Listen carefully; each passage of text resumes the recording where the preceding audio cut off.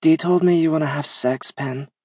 That's such a big, big thing for such a small, small girl. Do you know what it's like to be with someone like that?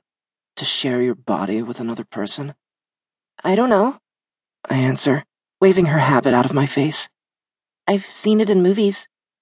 Her newly knotted hair is tied back, and the diamond in her nose sparkles in the sun.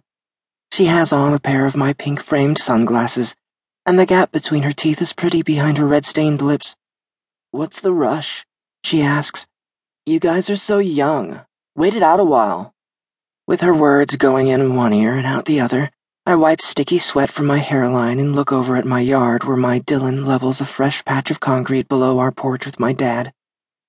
The two of them have spent the last week breaking up what was there before with sledgehammers and other power tools, burning under the summer sun and bickering back and forth about teenage sissy muscles and gross chest hair. I swear his mustache reached out and touched me, my boy said last night after a long day of working beside my father. Girls on the marching band have more strength than the freak kid next door, Dad later complained. Lifting heavy curls from my neck, I tie my hair into a bun on the top of my head and stretch my legs out in front of me. Dylan stands before his hard work, red in the face and squinting against the sunshine. His white t-shirt is soaked in sweat. My breath catches when he hooks his fingers under the hem and lifts his shirt off. Stop looking at him like that, Risa jokes, pushing my shoulder forward. I can't. I don't. He's heavy breathing and shimmering skin. That boy is all mine. The object of my affection looks up, meeting my eyes between our yards. Pulling my bottom lip between my teeth, I cross my legs, curl my toes, and wave. Sex is cheap, Pen. Making love is prettier. High as a kite mumbles between hits.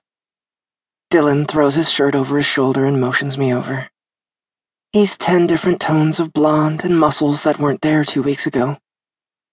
Up on my bare feet, I hop across the hot concrete onto itchy grass that tickles between my toes. I didn't notice when I was sitting next to Risa sucking up secondhand smoke, but her addiction has gone straight to my head. Giggles bubble in my chest, and my entire face tingles. The closer I float toward Dylan, walking past my father, not caring if my hair smells like pot, the harder my heartbeat dances. We're busy, Penelope, Dad grunts. He mixes a bag of concrete in a wheelbarrow.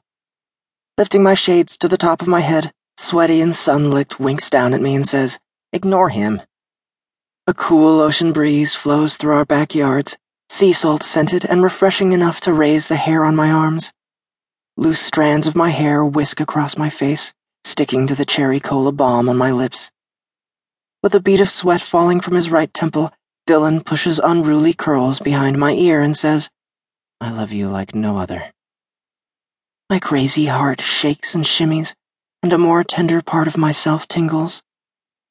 It takes everything I have not to lick the drop of moisture sliding down the side of his face in front of my dad. Wiping it away with the tip of my finger, I stare at the tiny bead of fluid and consider rubbing it across my mouth. It falls free, soaking into the lawn before I get the chance.